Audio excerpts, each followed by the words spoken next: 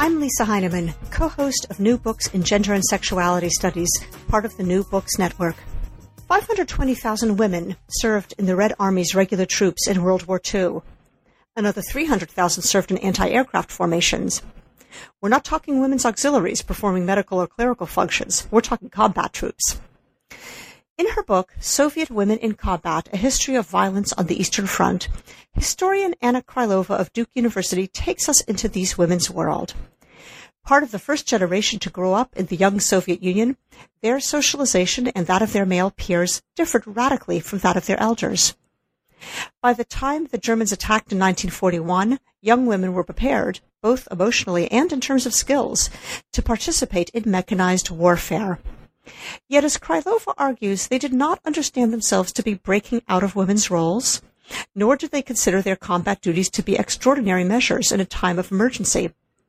Rather, they had a much more flexible concept of gender roles, in which there was no necessary contradiction between womanhood and soldierhood, and in which men and women could share the fighting front just as they shared civilian space.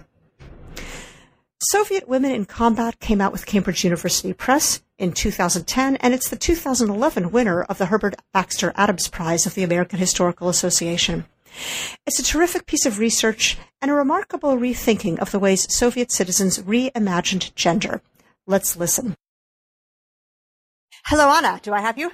Yes, I'm here. Hi, Anna. Anna, I'm delighted to have you on the program today. We have here Anna Krylova, who is author of Soviet Women in Combat, A History of Violence on the Eastern Front. Thanks for being with us today. It's my pleasure.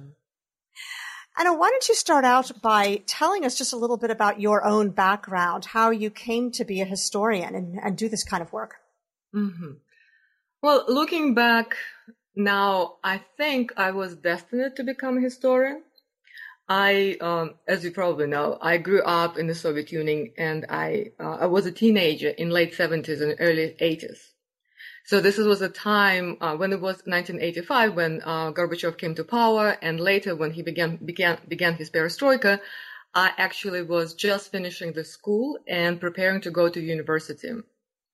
And it was a very interesting time in terms of history, because until 1996, Soviet history had a very straight narrative that had been constructed in official history books. And this was the books that most school children in the Soviet Union would learn and also will kind of recite when they graduate from school.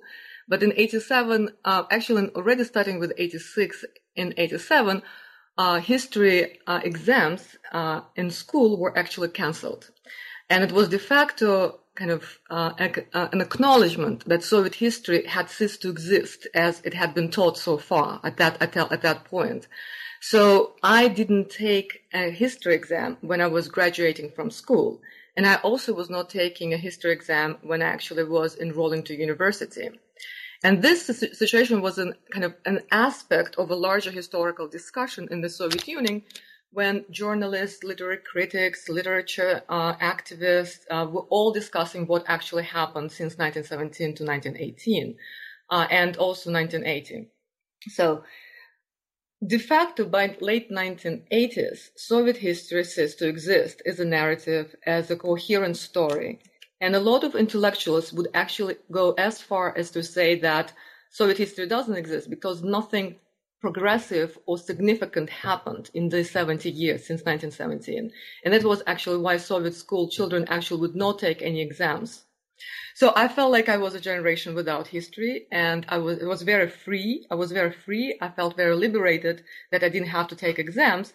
But in retrospect, it was also a very disorienting experience, because it raised questions of who actually we were in 1970s and 80s if we actually couldn't tell a history of the country that we were from. So when I went to the United States, I actually started first studying political science, because I thought I was also under the impression, under the influence of this perestroika debates and perestroika claims that Soviet history was irrelevant and non-existent. But over time, I realized that actually I can't really answer the questions that I want to answer about myself through study of political theory and literary criticism, and actually had to turn to history. So after 2 years in political science, I actually turned around and I decided to enroll again to graduate school, and I decided to become a historian. One of the interesting things about the book, we will get to this in a couple of minutes, has to do with the sort of writing and rewriting and reinterpreting of history. And you have some of that happening with your protagonists already in the few decades after the war. But it's something, of course, so many historians think a lot about. How do you tell history? Sort of in light of present day conditions. I think you sort of have a lot of school children's fantasy, perhaps, to be excused from history exams. Yes. But in any case, once you started in graduate school, you ended up with a dissertation topic that led to this book about Soviet women in the Second World War. And I wonder if you could tell us something about the origins of that project. Well, I wanted to write a dissertation about World War II. And I actually thought that the dissertation will be very predictable and intuitive. Like I imagined a story about the home front that will be female, the front that will be male. I actually didn't think that I would have, I was trying to learn gender history profession and gender history interpretive tools that already existed at the time in American academia. And basically to write my project and to apply gender history interpretive modes onto this project. And of course, criticize the Soviet Union for whatever was there to criticize, that because it was a very dominant, for me, that was a very important agenda since I was coming out of kind of perestroika period history debates. So I began my research and I started coming across very interesting sources, and I was not sure how to interpret them. First of all, as I was looking through Central Press, Soviet Central Press, from the war period, I was constantly coming across very confusing images of the war effort. Like on the one hand, of course, I saw a lot of images, photos, and there were a lot of articles that talked about the home front as a female space, but there will be always men in that space, acknowledged. And on the other hand, which was even more surprising and in fact shocking to me, is that, for example, such a central newspaper as Pravda, or another central newspaper of the Young Communist League, Komsomolskaya Pravda, would always feature women and men fighting together since 1941. And as you know, in 1941, Nazi Germany attacked the Soviet Union. So those images of men and women fighting together, they were very interesting. First of all, the women were seemed to be all from the same generation. They were all young, and the men who were they fighting with or sharing the space of combat, they were all from different generations. Also, it was very interesting because the young women who were featured in the press, they were also what we will call professional combatants, not infantry soldiers, but actually soldiers who had to be trained to be in combat. You could not just walk into the combat zone and become a sniper, or to become an artillery fighter, or a commanding officer of a male platoon. Right? So this is something that pointed to me that there is a prehistory, that there was something going on, had been something going on in the Soviet society before the war that had made that kind of phenomenon possible. So to me, that was very strong. And then, of course, the Soviet press in the war period is a very complex space because the Soviet press didn't feature only articles. It actually featured novels, poems, even diary excerpts from diaries. And those spaces would be also very confusing and very multi-gendered. This is how I kind of began calling it, that you would see multi-gendered scripts of how men and women factor into the war effort, how they share combat and how they share home front.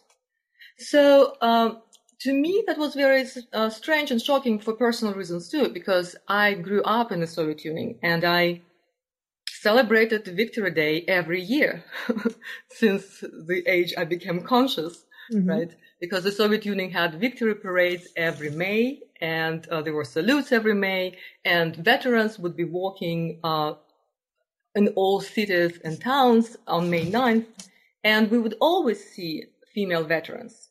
But we would always assume that we knew who they were. And at least I didn't really pose a question to myself ever. about those female veterans, I always assumed that I knew who they were, and I assumed they were medics, telephone operators, maybe mechanics, maybe some non-combatant helpers. But I never knew, or it never occurred to me to ask a question whether they actually had participated in combat. So I realized that what the phenomenon that I was actually witnessing in press and all those different aspects of war culture that kind of intersected in the press was a very interesting phenomenon. It was a certain history of gendered kind of construction that had taken place in the Soviet Union before the war. And also at the same time, it was a story about already forgetting of that phenomenon, since I, as post-war generation, didn't even think of asking questions about what happened in the war, what happened to women and women's participation in the war during the war. From there, I decided that I'm going to change, that I should probably change the dissertation topic and not write a conventional story about female home front and male combat, but actually to look at how the Soviet war effort was shared in a very different manner during the war.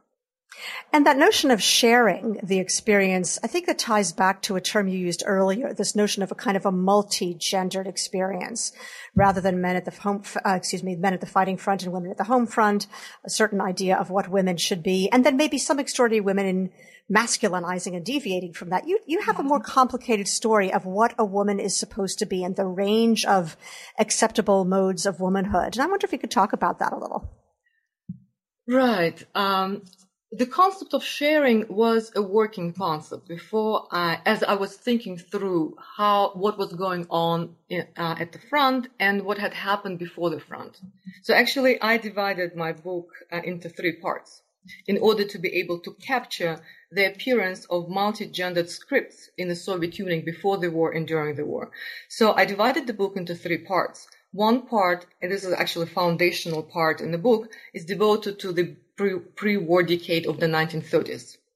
Then the next part is devoted actually to a story how men and women got from 1941 when the war began through volunteering to the front. So the second part is devoted to volunteering and a passage that people need to take as they decide to volunteer, and then they end up in some combatant combat units. And then the third part of the book is devoted to combat and sharing combat per se.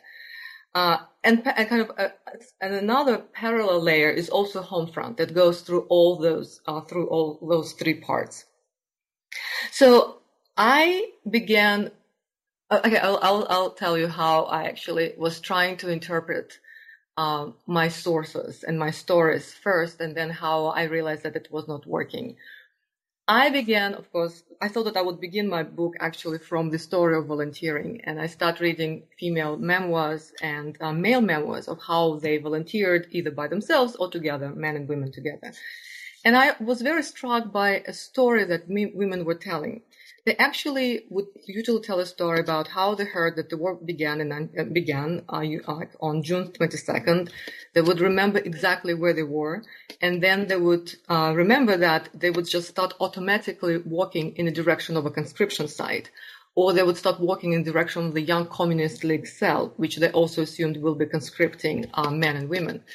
So this particular generation of young men, of young women who were born around 1910, in 1941, when they heard the news of the war, knew exactly what they had to do, and it also sounded as it was a script that was internalized so deeply that they didn't have to reflect about what their next step would be. So there was no, in their memoirs about their volunteering decision, there were no reflections, questions, thinking what the right thing to do, should they not, should they go to the front. They just did it automatically. This was the moment when I realized that I can tell this story as this women deciding to enter the male space of combat and leave the female space of home front behind. But as I read through the memoirs, I actually saw that these women did not perceive front or combat as male. they actually kind of intuitively saw it as being shared between men and women.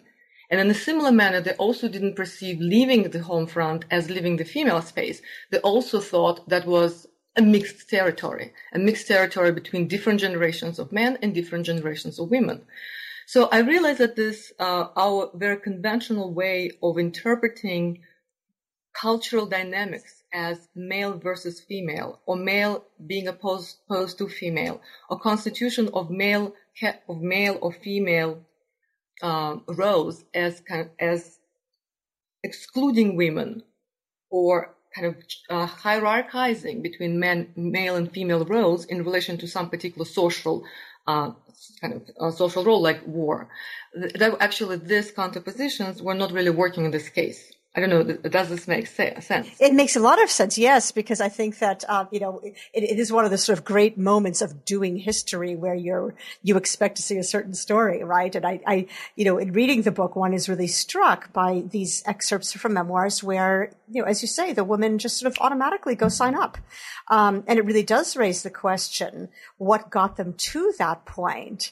And thus your very, very interesting first chunk on their pre-war socialization, which I do think is very interesting. It tells us a lot, not only about the women, but also about the men of their same age cohort, who becomes very important in the story. Right. I wonder if you could tell us a little bit about that, about their experience, really in the 1930s, in a sense, preparing for war. Right. So for me, at the core of this question was how it was possible to think about the soldierly calling as not being in opposition to womanhood. And to go even further, if we follow female accounts, not only to follow female accounts, also how is it possible for the soldierly calling not to be in opposition to womanhood, but also to be somehow compatible with motherhood?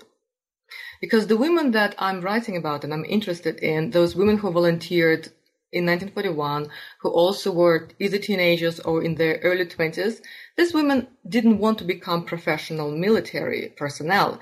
They just wanted to become citizen soldiers. And they didn't see any conflict between them wanting to defend their motherland when they were in their late teens and early 20s, and then later in their life become mothers. And also they didn't exclude the possibility, they completely assumed that they will also at some point will be involved in romantic heterosexual family life. So how was it possible for a young woman in 1941 to imagine that she can be simultaneously a soldier, a mother, a lover, and a wife? And I was also it was very, very important for me to not go down another interpretive mode where such a decision could be explained by saying, well, there was an emergency at the Soviet front in 1941, so everyone went, women also went because they had to actually help the country at this moment of crisis. Because these women actually didn't rely on the narrative of crisis, on the narrative of emergency, but actually insisted that they had been prepared to do that since since the 1930s. I had to go into the 1930s and see where exactly that happened, right? Like culturally, institutionally, socially, where such ways of thinking about combat as being compatible with womanhood and shareable between men and women, actually where those concepts were constituted. So I just followed the paths that were already that female memoirs gave me and female diaries gave me. I had to go to the secondary school, the Soviet school in the 1930s, and I was very shocked actually to find out that the ideology of gender equality and gender opportunity was fully realized in the Soviet secondary school through completely integrated education. So in the 1930s, the revolutionary promise of gender equality actually acquired its most radical and rational at the same time institutional reality in integrated education, where boys and girls studied together all general subjects, They also participated in all paramilitary training together. They also shared labor classes, and women were not subject to any home economics classes. So to me, this became my kind of space in which I decided that I'm going to study social relations which come out of such institutional spaces. And in a sense, this was what Soviet educationalists actually were hoping for, what kind of were planning for. Soviet educationalists in the 1930s presumed that if a school would be constructed in this profoundly integrated manner, then all the traditional gender roles that existed outside of the school would have to go through major transformation, and ideally those integrated school spaces will invite students to come up and to develop new social roles and new social relations. And I have several very interesting stories in the book, specifically focused on that moment where a boy and a girl meet in a paramilitary space, like, for example, shooting range, and they start shooting together. And it turns out that a female actually shoots better than a male. And this becomes a moment where where a boy and a girl have to rethink or answer the question, what does it mean that actually kind of conventional gender stereotypes where a boy is considered to be born soldier and a female is considered to be born non-soldier actually don't work. And the young woman who is featured on my book cover, she is a real person. Her name is Lyudmila Pavlichenko, and she is one of the most famous female snipers of World War II. She had a score of 311 officers that she scored on the front. So she discovered her kind of new identity specifically on the shooting range, when she participated in a shooting competition, and then she actually scored extremely well and got all the prizes which were offered in that particular competition. So she actually wrote up she remembered during the war what impact that experience had on her, when she actually started thinking that through this experience she actually uncovered certain hidden female self that she didn't know she had. So for me, it was a very important moment where a young woman put in an institutional space of a shooting range, which actually had been made available to her by Soviet education, is rethinking what womanhood means to her. And what she decides at the end of this process of rethinking, that womanhood means to her that she can be a combatant, she can be a professor of history. That was her actually kind of ideal that she would become after the war. And she also thinks that this is compatible with motherhood. So to me, what is very interesting is that in the Soviet case, what happens is that a particular ideological story about gender equality becomes objectified reality in social relations, because institutional spaces were provided for that ideology to be kind of taken up by particular individuals. And in a sense, unless certain ideological pronouncements are not supported by institutional policies and institutional spaces, those ideologies probably will remain rhetoric, or just kind of there will be a conversation among intellectuals. In the Soviet case, because conversations and kind of ideals of gender equality were translated into institutional spaces of Soviet schooling, then those ideals became actually kind of thinking reality for teenagers, and also spaces where those teenagers worked out new social relations, and they had to figure out how exactly they're going to work through those spaces where they will put together at the same time. So as you say, it's really this very much realized revolution, right? In developing kind of a new Soviet man and woman. And this really is the first fully Soviet generation, right? These are the ones that are getting their education, really fully in the Soviet Union.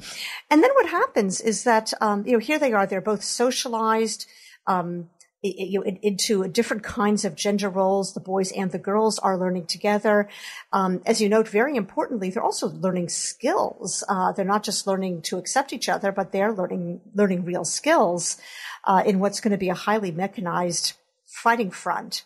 And it almost seems that once June 1941 comes along, that although these, teenagers and young adults are ready for it, that the administration doesn't quite know how they're going to handle this. So you have this interesting moment in June of 1941 and in the ensuing months, where simultaneously you have this kind of, horrible military story. I mean, the complete collapse of the front. So chaos in Soviet society and military operations in general, but combined with an administration that doesn't quite have a position on women in combat yet. So there's a lot of sort of improvisatory mechanisms. And I wonder if you could tell us how that works in that first stage, whereas you say so many women are kind of just intuitively saying, oh, I guess I'm going to go sign up now.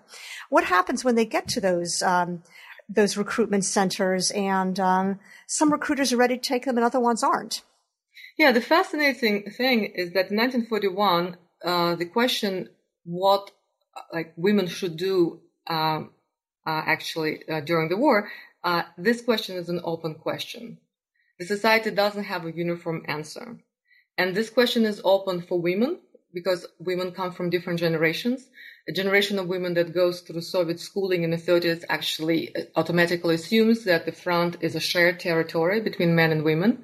All the women from all the generations actually do not share this view at all and usually would ask their daughters and granddaughters actually not to volunteer.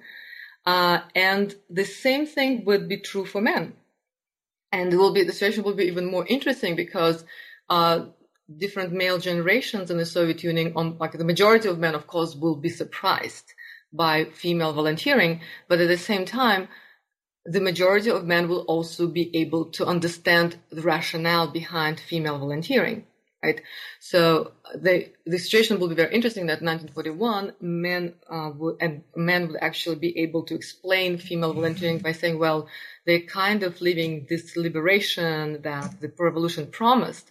They might be disagreeing with that promise, but they will be able to understand the principle why women are volunteering. And this multiplicity, to me, this actually shows a moment of openness, because if society can kind of debate what a female role should be, what women should do, and they could have those conversations in conscription sites where women volunteer and a conscripting officer will be contemplating exactly which logic should he follow. Should he follow the logic that women by nature do not belong to combat, or which actually women will argue this is bourgeois logic, or should they actually follow different logic? Should a conscripting officer follow logic that women's volunteering actually represents a new age in female liberation, and there is absolutely nothing fixed by nature as far as female kind of nature is concerned? Then they will have to make a decision in 1941 whether they're going to take women in or not. Right. So this multiplicity of logics actually goes back into 1930s. We have talked about that the Soviet school was a very uniform gendered space where actually girls and boys were invited to experiment with their gendered identities. They specifically in school, because schools were integrated, they were invited to become anything they can be except their parents. So they were supposed to come up with some gender roles which will not be gender roles the way they had been practiced by their mothers and fathers. Outside of the school, this situation will not be the same. If we actually leave this Stalinist school in the 1930s and go to paramilitary training spaces, or we actually will look into Soviet press, or we look into Soviet literature, we will see that the school position constitutes only one aspect of gender discussions and war in the 1930s. So, for example, in the Soviet press, you could see a lot of articles where a male, the future war will be presented as a war of men going to the front and women staying at the home front. But then sometimes on the same page, in the same newspaper, one would see a counter kind of a story where a female paramilitary activist would talk about her willingness to volunteer and would actually even and she would suggest that she actually can leave her children maybe at the home front, or she would even assume that her husband could take care of her kids. So this kind of extremely radically different scripts for the war that would be part of the Stalinist press coverage, and they also will permeate Soviet literature and Soviet film. So, in a sense, what is fascinating about 1930s is that you have very different one can have different gender logics which organize different aspects of Soviet life. So if you look at the Soviet schools, you will see that there is a state policy that asks for integration of education and working out of alternative gender roles for men and women, and therefore, and also in relation to the war. But if you look at the press, you actually can see multiple stories written by different generations that actually offer very traditional images of the war and how men and women should divide home front and front, and also very alternative and radical notions where men and women would be featured as volunteering together to fight the modern combat. So this diversity from the 1930s just repeats itself in 1941, and that's why the question of what women should do in 41 actually is an open question. Ultimately, in 1930s, the Soviet government didn't give a clear answer to the Soviet society, which out of these multiple gendered images a Soviet society should follow when the war comes. So then you have basically individual commanders, the person sitting at the recruitment station having to kind of grapple with these multiple images, sometimes also thinking about his own family. In some cases, this is someone with a daughter of this generation and is thinking about his daughter's ambitions. And sometimes these things become very personalized. So there's not consistency, obviously, but it sounds to me what you're saying here is not consistency doesn't mean a kind of a lack, but rather in a sense a kind of a creativity, a sign that this is a discussion that's taking place and people are free to grapple with different possible implications. Yeah, I call it a window of opportunity, or right. multiple windows of opportunities, where a lack of a decided policy or party line actually frees up space for people to make their decisions. And this is very paradoxical, because what I'm suggesting that because there were multiple ways of imagining the front and the war effort before the war and in 1941, this actually created a space for Soviet people to execute their agency. And this is paradoxical, right? Because we usually think about Stalinist Russia as a space where people cannot express themselves. They actually cannot act. They cannot be agents, and they cannot really make decisions. But here, in a situation where the party and the leadership actually failed to give a clear-cut policy in relation to female participation in combat, then individual officers and even mothers and fathers actually have to make up their own mind what particular gender script and gender policy they're going to follow. So, and that is a window of opportunity, because this is where people have to start thinking on their own and start taking available cultural material and cultural and skills that they have into further. They have to develop what can be done with what they think, right? So tell us a little about how this worked in practice. How did a young woman get to the front in those days, where there is this kind of multiplicity of interpretations, of thoughts about how this should work? How did a young woman get to the front? Okay. Well, the most typical path would be the majority of women who volunteered in 1941 did not get to the front. But they left petitions that they want to go to the front. Only those women who were already at the only women who were medics, they would get enlisted right away. But they usually would get enlisted with a dream that they will be able to switch from being a medical orderly to actually becoming a combatant. So a typical story will be for a young woman to volunteer, to be enlisted as a medical orderly, to be sent to some training regiment, and then trying to switch in the training, trying to switch her role as a medical orderly to being a machine gunner. One of the most famous women of World War II, actually famous to me, soon famous to maybe more people, but definitely very famous during the war, was Zoya Medvedeva. So Zoya Medvedeva was volunteered to fight in 1941. She was immediately taken in as a medical orderly. And then as she got into the training regiment, she encountered different commanding officers, and she tried to kind of have a conversation with them about her future. So her first initiative was, let me just get in as a medical orderly, and then I will try to do something else. So she encountered a whole group of commanding officers with whom she actually tried to have a conversation about her being really not a medical orderly, but actually being a machine gunner. So she actually told her particular kind of platoon commander in her training regiment actually understood her logic. First, she will tell him that she cannot be a medical orderly. She would like to be a machine gunner. Her commanding officer would doubt that she can be a machine gunner, and then she would actually assure him that she's absolutely incapable of becoming a doctor or medical orderly because she can faint from blood.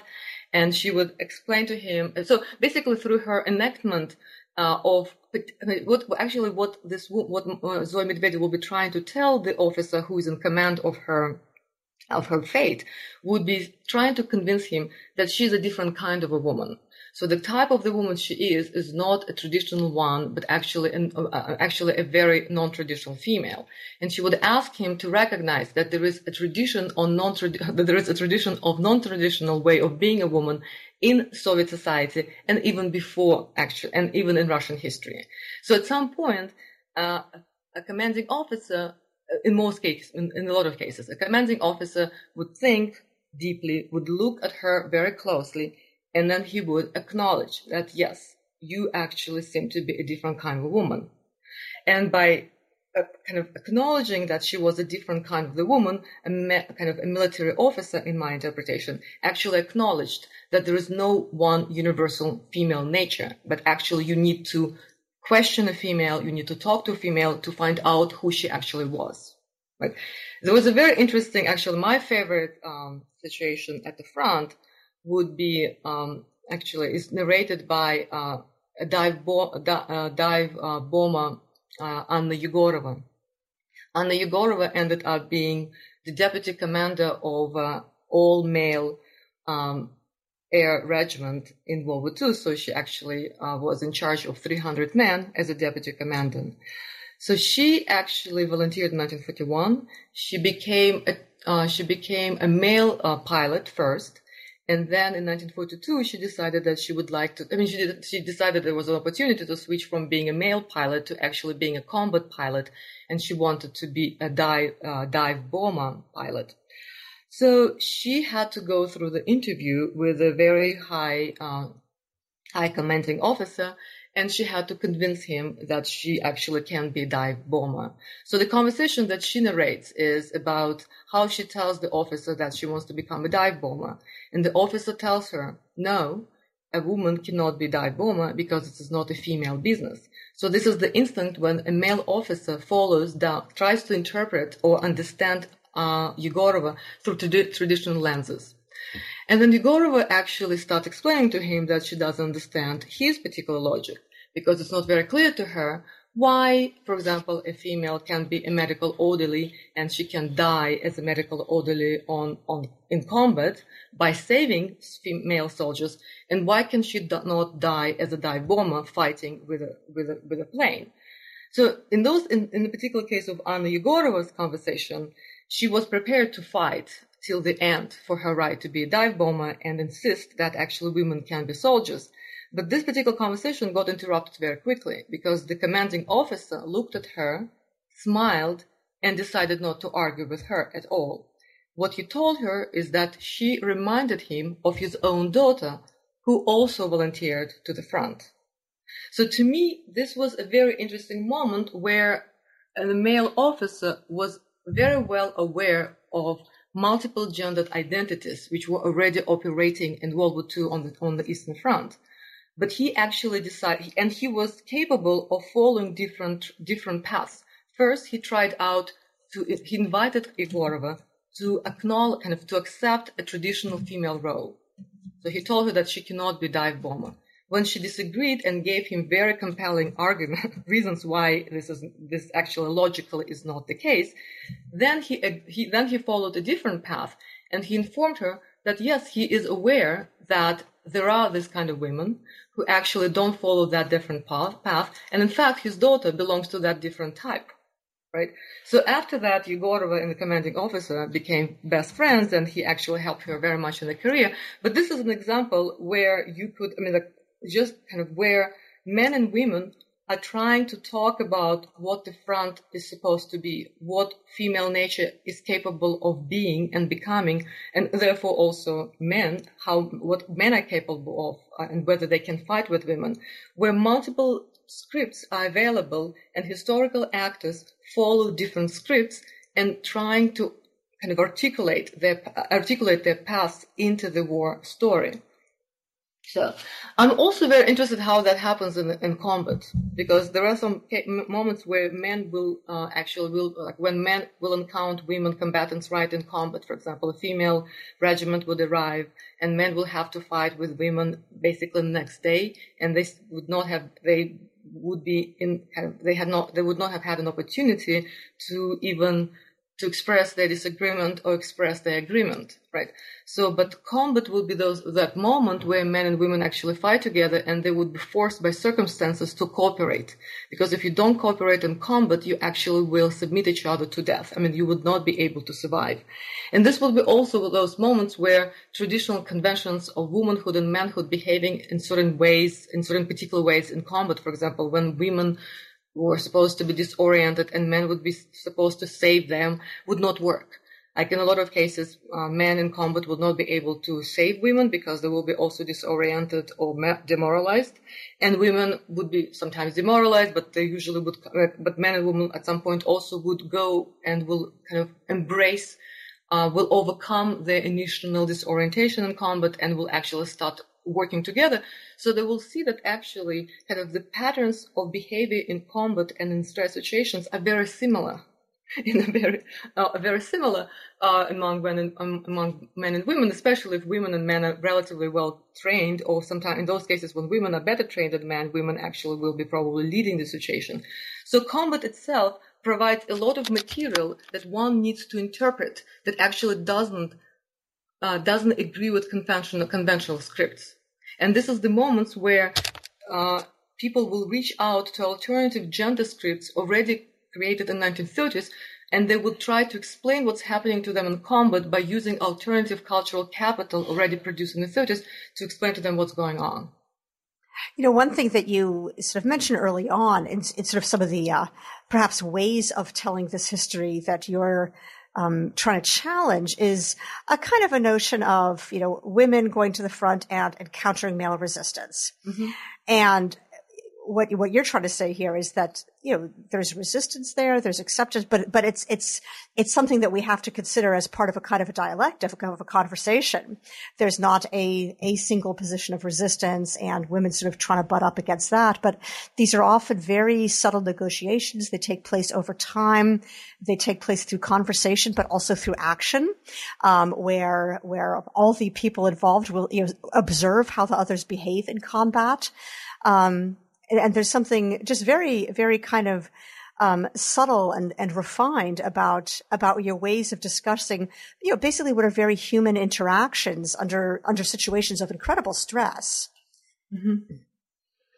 Yeah, well, I would stress that the very possibility to interact in combat and to be able to come up with different explanations why men and women could share combat. The very possibility for this kind of negotiation and discussion actually resides in the 1930s cultural and social institutional spaces. had actually people not been socialized differently and a bit differently in 1930s, they would not have different ways of interpreting what was happening to them in combat. So that's, to me, is a very important thing, because I can, and then there is the next step. If the generation of young men and women that enters into combat in 1941 actually spends 4 years in combat, right? It's a very long time. Then it is reasonable to assume that a lot of social creativity will take place, where men and women will have to create new military cultures, new ways of being male and female combatants, and new ways of gendering combat into male and female spaces, but not in oppositional ways, but actually in kind of integrated ways and in compatible ways. I'm just thinking of some example that I could give. Maybe I will also just show, kind of go back to Zoya Medvedeva, who was a machine gunner, and she stayed in combat for approximately 2 years, and she was in charge of a male machine gun crew, and she fought with 5 men on a regular basis. It was very important to her to be able to talk about men machine gunners and women machine gunners, and that was a very important thing to her, because she was under no circumstances she would want to be a manly woman, a woman who is good at doing a masculine task of war, machine gunning. She actually was insistent on splitting the position of being a machine gunner into male and female rights. And at the same time, she would be very insistent of actually kind of making sure, so it was very important to her not to be mistaken for a male at the front, and not to be perceived as a masculine female or masculine woman. So all those kind of oppositions that we usually use when we talk about women in combat, assigning them kind of characteristics of masculinity or manliness, she would be very conscious of not actually ascribing to herself. And one of the ways she would do it, she would actually use very traditional female kind of signs, signifies, like flowers, that she would decorate her machine gun with flowers, and her position also would be covered by red flowers or whatever flowers were available in the spring, so that men at the front and commanding officers at the front would see from very far away that there is a small space and right at the front line, which is actually operated by a female. So the subtlety of this move it really needs to be taken into consideration, because conventionally such a move can be interpreted as a female who is doing a male job is trying to preserve her traditional femininity by using signifiers of flowers, right? Mm-hmm. So I would like to read it differently. I would like to read it differently because I think, given the agenda that Zoya Medvedeva actually is trying to carry on in combat, for her, using flowers to kind of indicate her presence in combat as a female combatant actually, first of all, indicates that the front cannot be taken as uniformly male anymore. Everyone has to face the fact that combat now is divided between men and women. It also indicates that the very meaning of flowers actually changes, that flowers do not necessarily have to indicate feminine as lesser and weaker and inadequate, but actually flowers can indicate a very competent female combatant who is still capable of who doesn't stand in contradiction to this traditional image of femininity flowers. But even in the very meaning of femininity also, I think, changes at this moment.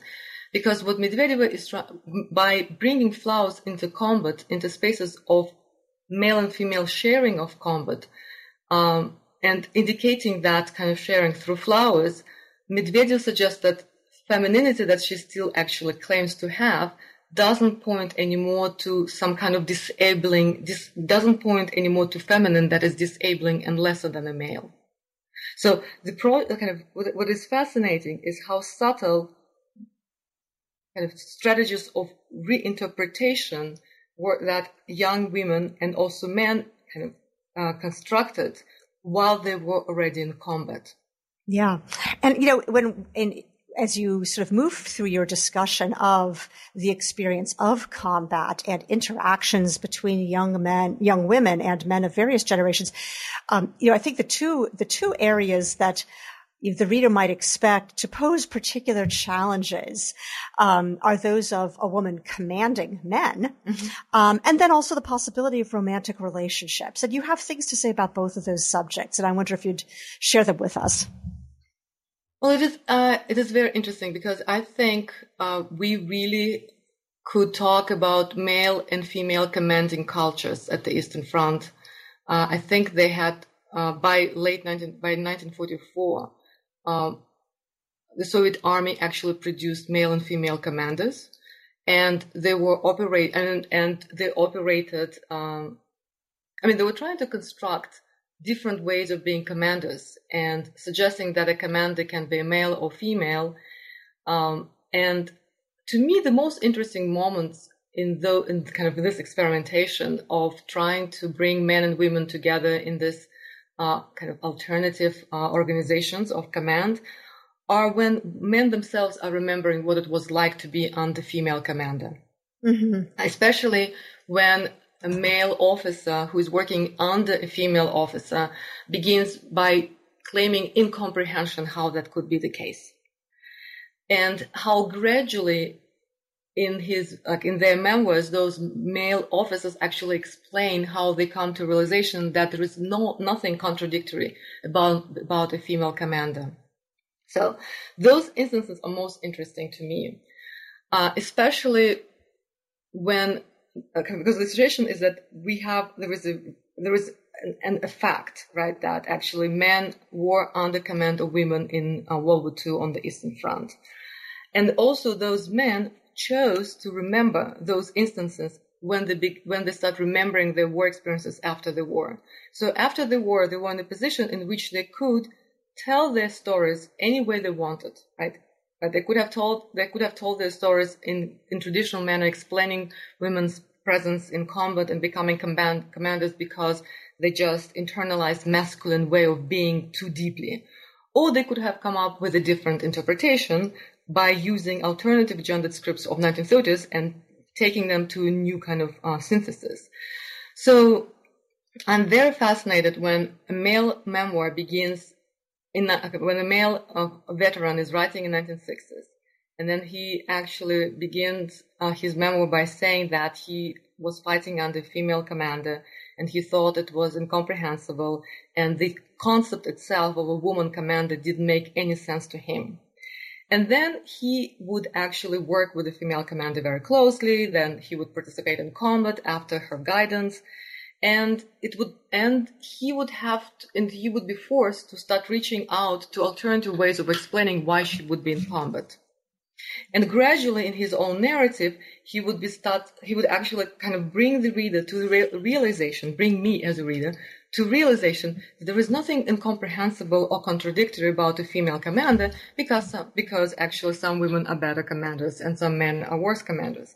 And those narratives also will suggest very interesting kind of observation that kind of the whole opposition between male soldiers and female non-soldiers will be broken apart in those memoirs, where men would themselves suggest that actually there is absolutely nothing intrinsic there is nothing intrinsically male about being a combatant, and there is nothing intrinsic about female about being non-combatant. Just kind of the idea that there are no universal types of male and female out there. There are just different men and women who happen to be good at different social skills, right? So I think I lost myself. Yeah. Well, right. I mean, it gives us a sense again of the numbers of different ways that men could interpret their experience, right? And the scripts they were drawing on.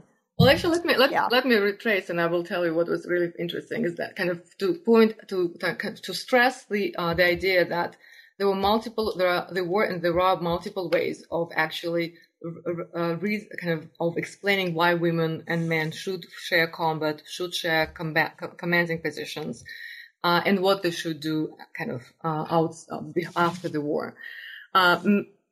I deal with different kinds of male recollections of their experiences of sharing combat with women. So, and I wouldn't say that one is more typical than the other. I would say that actually there are just multiple ways of remembering those years. One, for us, most predictable would be a male commander who is in charge of female combatants, who actually is trying to force their decision to fight into conventional explanations. He would, regardless of what he hears those women are saying. So such a male commander would talk about young women being desperate to avenge their fathers, young women being desperate to help the motherland, young women being desperate to help the country at this moment of incredible emergency of 1941 and 42. So those memoirs actually would follow the traditional interpretation in accordance with which women can enter combat as much as they want, as long as we explain this act by exceptional circumstances. Or we would explain this fact by these women being exceptional women, and therefore these exceptional women cannot possibly challenge conventional notions of womanhood. So, but this is not the only way male combatants and commanders will remember World War II experience. Another way would be for actually a commanding officer or a combatant begin with kind of miscomprehension of what's going on and gradually start actually kind of developing, listening to women's interpretations, thinking kind of reaching out in 1930s, reaching out to 1930s movies and novels that already had posited a female commander or combatant as a historical possibility, and actually start taking those images from 1930s, bringing them into 1941, 42, 43 kind of realities, and then into their memoirs, and suggesting that there are different kinds of womanhood, and therefore there are different kinds of manhood too. Because for kind of this kind of a different way of remembering male and female sharing combat will be questioning not only what women are and whether women could be combatants. There will be also another aspect of questioning what manhood means. Whether all men are destined to become soldiers. Maybe some men are destined to become doctors and should be taking care of the wounds of other soldiers, that other soldiers suffered. So that will be another one. But then also there is a very profound kind of theme in male memoirs where men cannot make up their minds. And that's, to me, very interesting because it kind of captures the multiplicity of ways to think about combat, violence, death, and killing. So a typical kind of memoir in that form of remembering will be a male commander who is remembering him actually taking a woman to combat because he just couldn't think of the way to tell her no. It's very significant in itself that in 1941 or 42, a male commander cannot think on the way of refusing a female who wants to fight. Right, because he actually will be disoriented in what political logic to follow, right? Like whether it will be bourgeois logic that women should not fight, or maybe this is not bourgeois, maybe it's correct logic, or whether they should actually follow logic that Soviet institutions, schools, and literature also had supplied by 1941. So, and then this male character would be spending a lot of time in his memoir reflecting whether he had made the right choice, whether he had made the right decision by letting a female to fight. And this reflection will be complicated will be very complicated in those cases when the young woman that a male officer actually admitted would actually die. So the memoir actually will be devoted to this reflection, whether he, as a commander, should have let her in and followed her and kind of accepting her agency, accepting her understanding who she is, and accepting her vision of what gender script she wants to participate in, basically, or whether he should follow the more traditional way of thinking about society. And in a lot of memoirs, men actually cannot make up their mind even in 1960s. Mm-hmm. Yeah, yeah. And of course, it goes without saying that they're living within a world where lots of men are dying too. Right. But again, the traditional script, would suggest that maybe women shouldn't die in this manner. So they're still struggling with that decades afterward. You do have very interesting things to say about the sort of translation of stories in the post-war decades. But before we get to that, I do want to ask you a little bit about the subject of romantic relationships, because, one thing you talked about earlier on is, of course, women do not see being a soldier as contrary to becoming a wife, right? Mm-hmm. As contrary to involvement in heterosexual romance. And so again, it's not a matter of sort of blocking that out or putting it on a hold. It's considered, how is that managed? And of course, you think about sort of controversies, over women in the American military today. Mm-hmm. The fear of the debilitating effects of romantic relationships is something people think about quite a lot, but we have a different story. That you're telling for the 1940s in the Soviet trenches, as it were.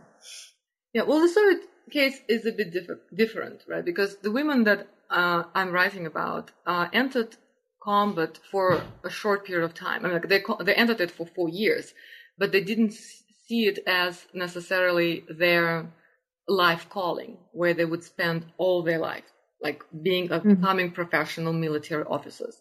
So the stakes that these women were fighting for, they basically wanted to be citizen soldiers. And they wanted to be citizen soldiers to this logical kind of to the very logical limit, where men and women will have the right to defend their motherland. And therefore, if actually women and men would be sharing the role of a citizen soldier only for a limited period of time, then just by definition, roles of motherhood, roles of heterosexual romance, or what kind of role you would play in heterosexual romance, they would not be closed up. It's a part of the life story. You can fight at the age of 19, and then you actually still think about yourself as a possibly mother, as a wife, and also as a romantic partner. So it doesn't have to preclude either or, right? So, and in the Soviet case, heterosexual romance, was very crucial for survival at the front. Actually, I call heterosexual romance as therapy, and it's. I don't know if it's the right thing to call it, but this is how it's the function of being constantly in love at the front. Mm-hmm. So what's to me was very perplexing and interesting is that those women who wanted to enter military to be citizen soldiers, to actually fight as professional soldiers, but for a duration of the war, and then go back to their normal lives after the war, they usually were in their late teens, early 20s. So this is a time when people fall in love, and they passionately fall in love. And at the same time, this is a time for these women, then they actually entered the military. They had to abide very strict discipline, and also they had to negotiate how their heterosexual desire is going to factor into those spaces. I think I want to underline that there were it's actually 1941, because women had never been in military in such numbers before, and men and women had not really interacted in professional military settings before 1941. It was all a matter of experimentation and trying things out. And the way, and what started happening starting from 1941-42, especially in 43, when the war becomes the table changes, the table turns, and the Soviet army actually start winning the war, is that all the spaces where men and women share combat, they become spaces of intense heterosexual romantic encounters.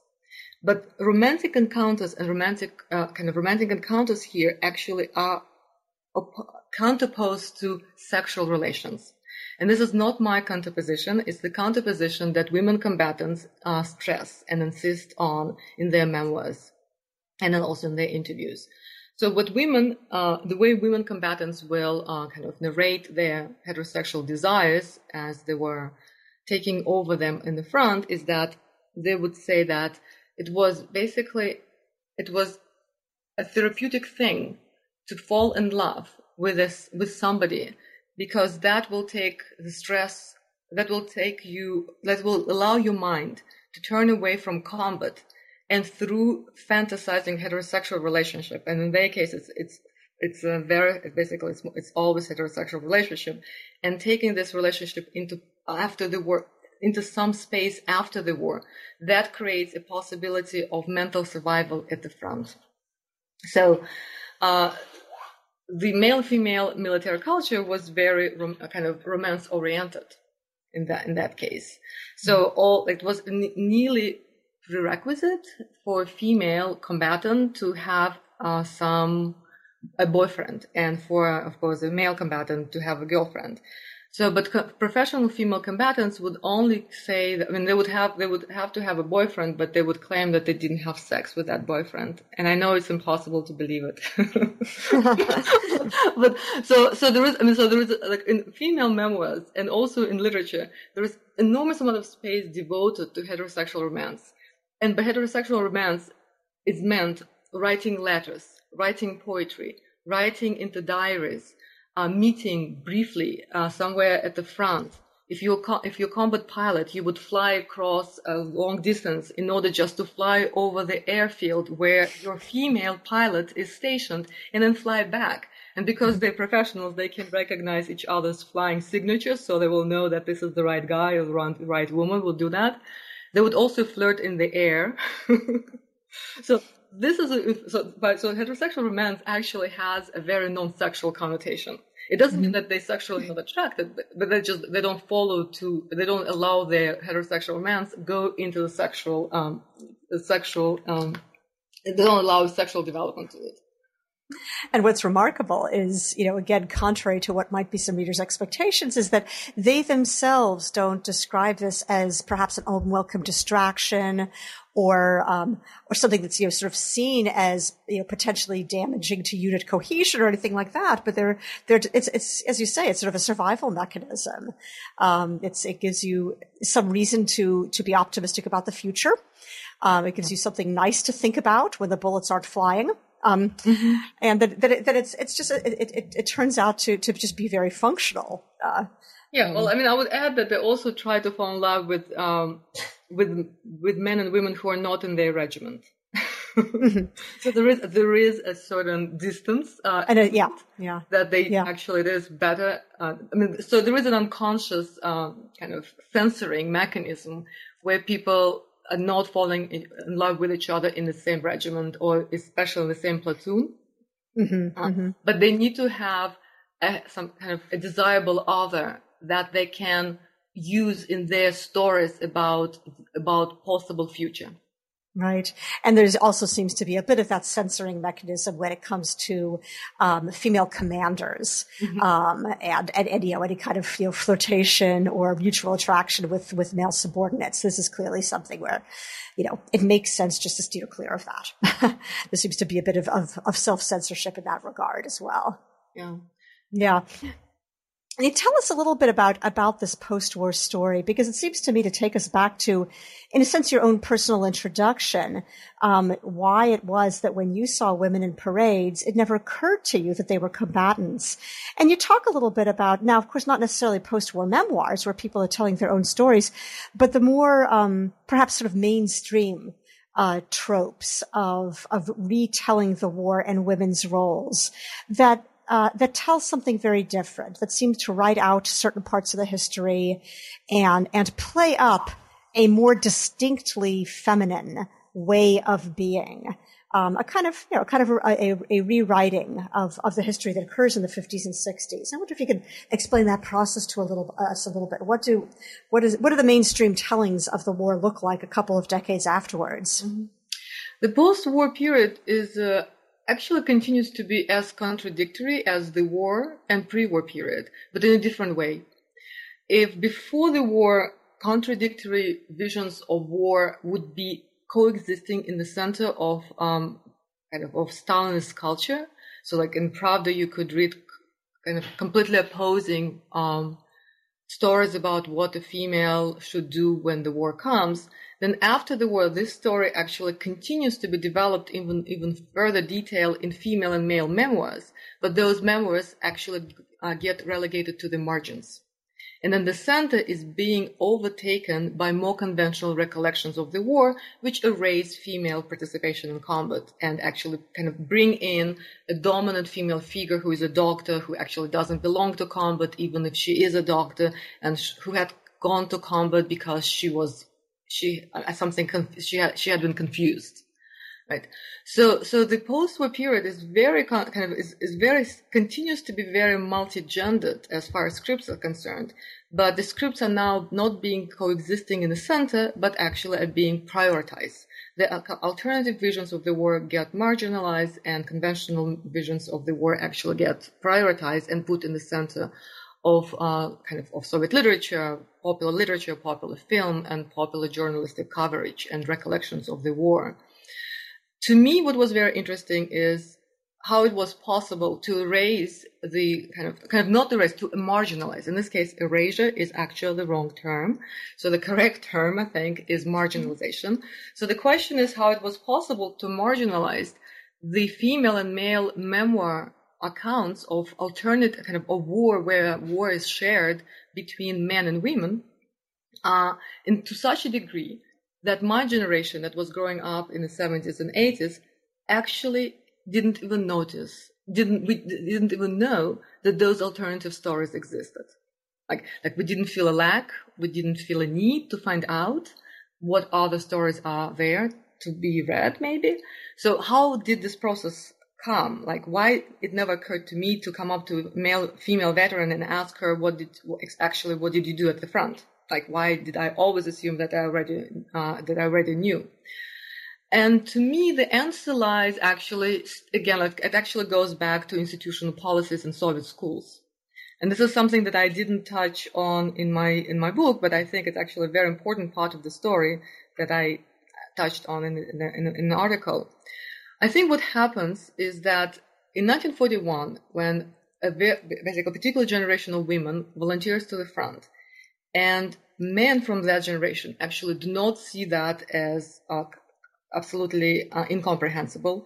And other parts of Soviet society also can figure out a reason why these women are doing what they're doing. This signaled to the Soviet leadership how much an impact an educational system can make on just one generation.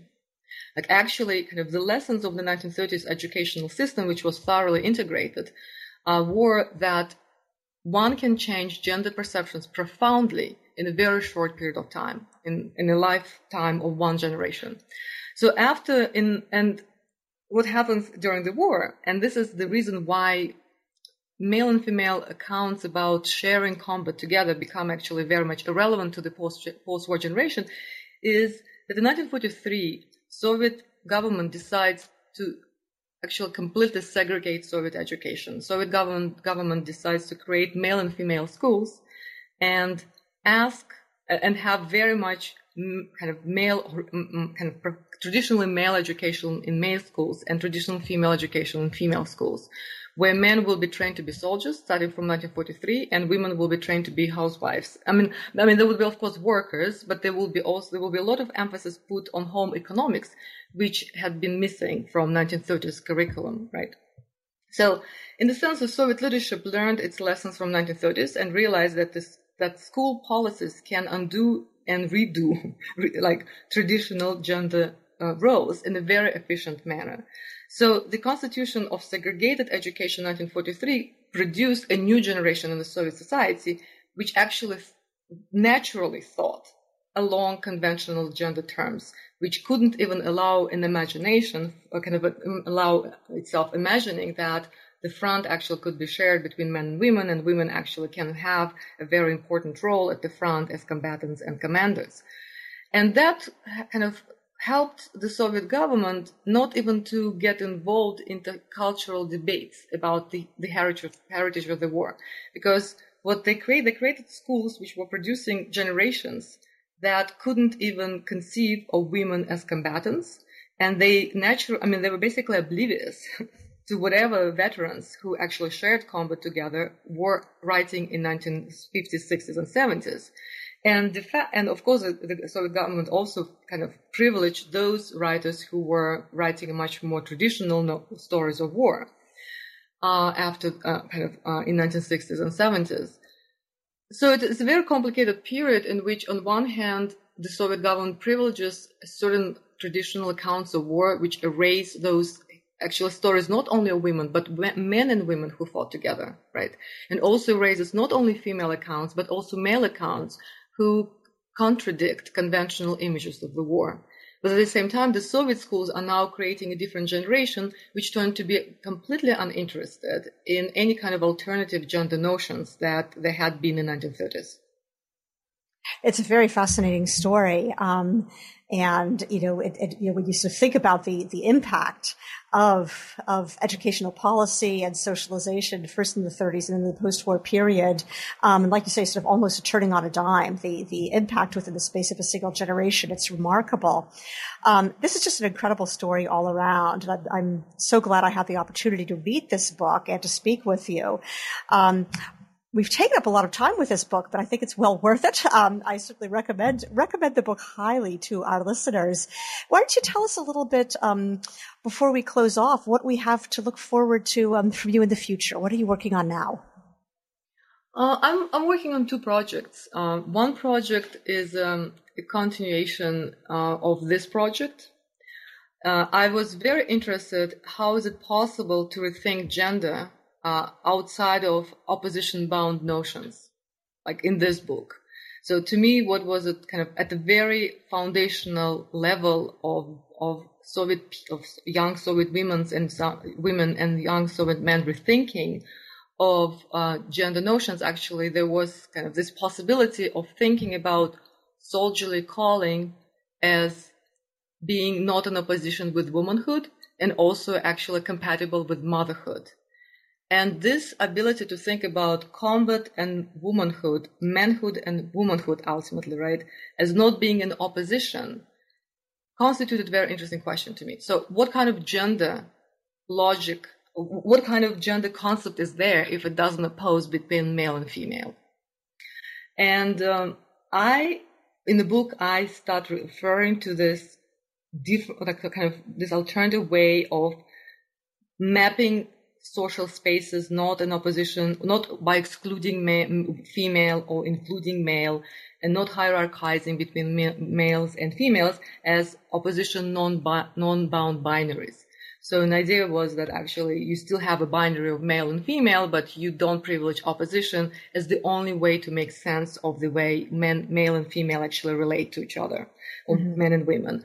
So the question that still remained to me was, what is the mechanism of that rethinking? So in a sense, in a book, I'm trying to find a way not to oppose between male and female roles and qualities in a conventional, predictable manner. But I'm also was very interested what were the cultural discussions that enabled that non-opposition bound way of thinking about gender, where we really can no longer talk about gender or work of gender. We really have to talk about work of gender forms. So we need to pluralize the notion of gender that we usually use kind of in the singular. We need actually maybe start using it in the plural. So in order to find out how this pluralization of gender forms takes place in the Soviet Union, I'm now looking at the role of biological discourses in the Soviet Union. And I think that the role of biological discourses and how biology as a discourse was used by Soviet educationalists and was used by young men and women in the 1930s actually played a very important role. We tend to think about biology as something that fixes traditional gender expectations or fixes female nature in a particular traditional paradigm. But in the Soviet case, biology played a very revolutionary role. Instead of using biology to fix themselves in a traditional role, men and women in the 1930s actually were claiming that they were kind of the whole reason behind experimenting in a secondary school, finding out who you were, was actually done in order to find out what your nature-given gifts were. And it was possible for a young female to claim that her nature-given gift was actually being a combat pilot. Or to a female, for a boy actually, to start wondering what are his talents and gifts which are given to him by nature, what they really are, whether they're really masculine or feminine, or whether masculine and feminine in an old way actually can correspond to who he is. So this ability to use nature to open up possibilities of thinking about human nature, which is actually doesn't abide conventional gender oppositions, was a very interesting phenomenon. So I'm looking at how biology as discourse was used in the 30s in order to create this possibility for multiple gender forms. Very interesting. Yeah, very interesting. And what's your second project? Oh, my second project is also a bit. It's a cultural history project. It's very much connected also to gender and biological discussions in the 30s, but it is actually the history of the Soviet. It's an attempt to write the history of the concept of the Soviet as a cultural concept, as an identity, and as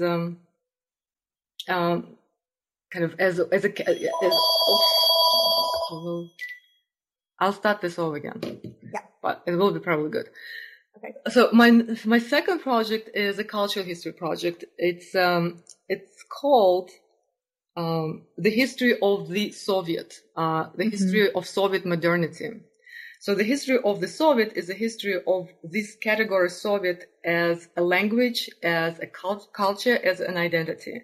And it comes out of very interesting observation that I made, is that despite the fact that historians and literary critics use the word Soviet, actually when we use the word Soviet, we actually always assume that the Soviet had descriptive qualities and the word Soviet can describe a personality, a feeling, an identity starting from 1920s.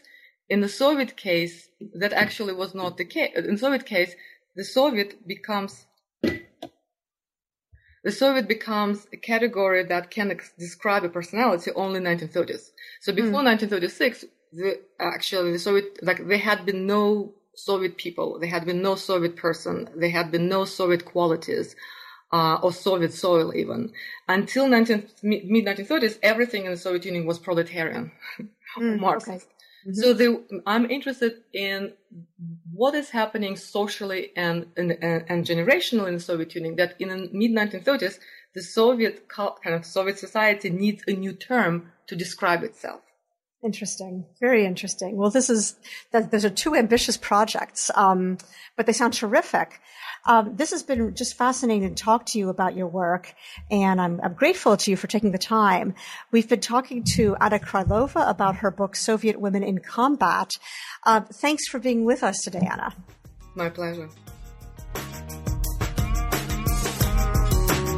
Our guest today has been Anna Krylova, author of Soviet Women in Combat, A History of Violence on the Eastern Front, published with Cambridge University Press in 2010. Thanks for joining us.